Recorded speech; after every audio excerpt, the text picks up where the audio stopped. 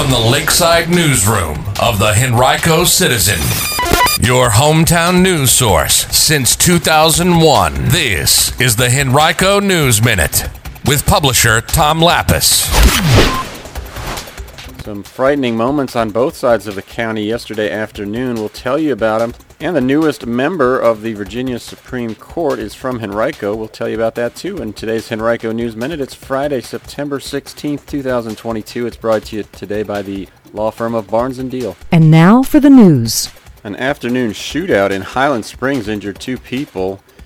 There were more than 60 shots fired shortly after 3 p.m. in the 100 block of South Ivy Avenue.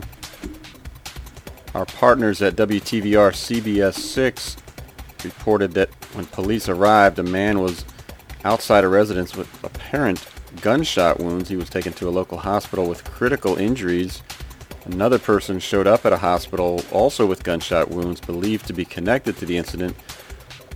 Channel 6 reported that children had just gotten off their school bus just before the shooting occurred and that police believe the incident was the result of gunfire being exchanged between 2 groups of people.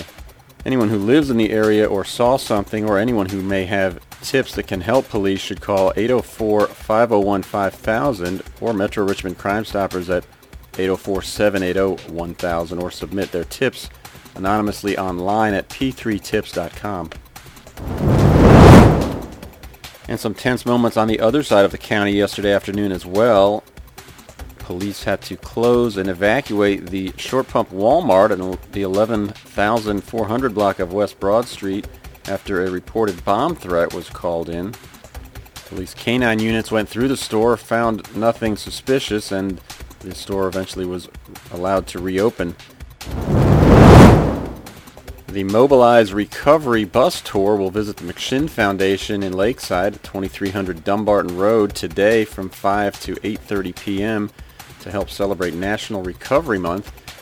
Mobilize Recovery is an initiative of the Recovery Advocacy Project and the Voices Project, whose mission is to expand policy to support recovery and create connections to supportive services for people in need. The month-long tour began September 5th on the West Coast. It's traveled across the country and will return to the West Coast by October 6th. Henrico Sheriff Elisa Gregory and Commonwealth's Attorney Shannon Taylor are among the scheduled speakers today. Visit our website, henricocitizen.com, and look for this article to find a link for free tickets.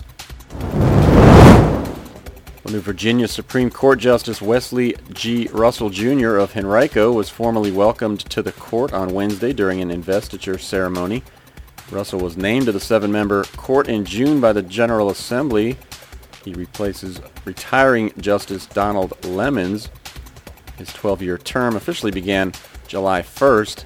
Russell previously served as a Virginia Court of Appeals judge.